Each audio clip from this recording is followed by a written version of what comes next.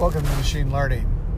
So, I've been working with Entity Framework Core, .NET Core, and you can do two things with it. It's kind of interesting. You can create objects through classes, and using iCollection, you can have a parent-child relationship. Then you can set up your DB context as a derived from DB context, and then create your database, and then migrate your tables or your objects over as tables on the database. Let's say it's SQL Server. So the DB context allows you to have any type of database, or a large number of different types of database. I shouldn't say any type of database.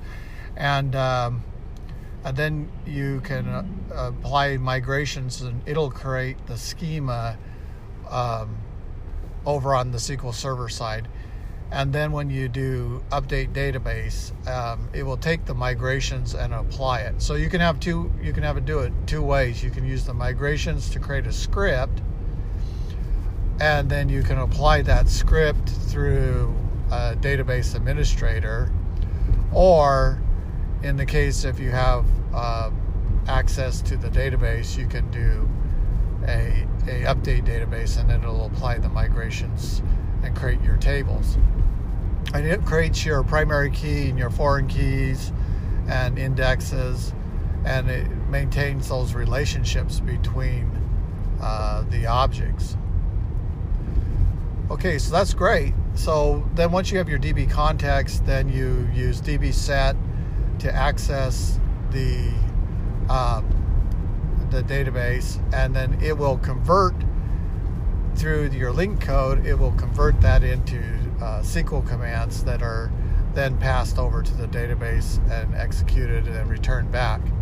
And then there's model binding that maps the incoming data, JSON data, into objects and object collections. So it's really pretty nice, and it's not a mystery on how Entity Framework works. So you can go in and look at the Fluent API and see what it discovers in terms of constraints, required fields, data types, and relationships between the data. And so then once you have your objects, then you no longer have to think about the SQL. You think about how you're accessing your model through the objects. Okay, so that's one aspect. Another aspect I was thinking about today was in Flutter, where you're dealing with business logic components. And what they do is they break the business logic component into an inherit widget, and that inherit widget is called a provider. So at the highest level, probably at your application, you're going to create a block provider, and that will be a class that's derived from BLOC, block. And that block code is a assembly that's imported in.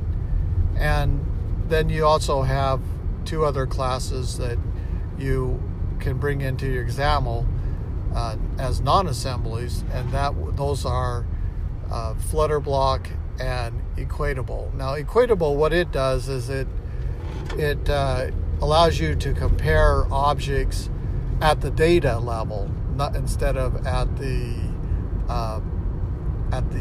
object hashing level. So you don't want to compare hashes, you want to compare actual data within the object, instantiated object, with each other, and that's what equatable does for you. So it makes sure that you can compare the same types together, and also that the data is being compared rather than the hashing values.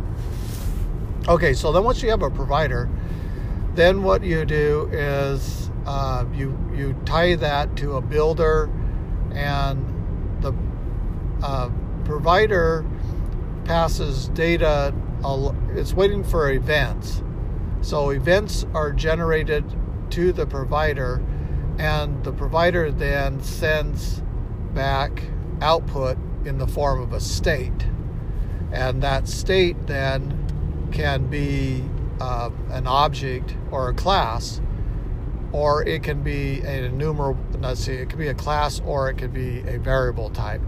But for the most part, you want to use classes so that if you have to pass back a payload, that you can pick that up in the state. And then the builder picks up the state, and then it binds that to the UI. So that's the basic idea of a provider and a builder and a block. And then what you do is you're passing events on the provider, and it's then changing the states in the block code. Now the block code has a mapping function, and that mapping function picks up the event, and then based on a particular event type, it's going to do some sort of processing on it, and then it's going to then do a yield. So it has an async star, and then it does a yield, and then that will then send out a state value on the stream, and then the provider, the block builder, will pick up that state value